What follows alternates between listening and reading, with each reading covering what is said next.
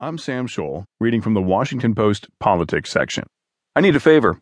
FBI official at center of alleged Clinton email, Quid pro quo, speaks out, by Matt Zapotosky. FBI official Brian McCauley had been trying for weeks to get his contact at the State Department to approve his request to put 2 bureau employees back in Baghdad.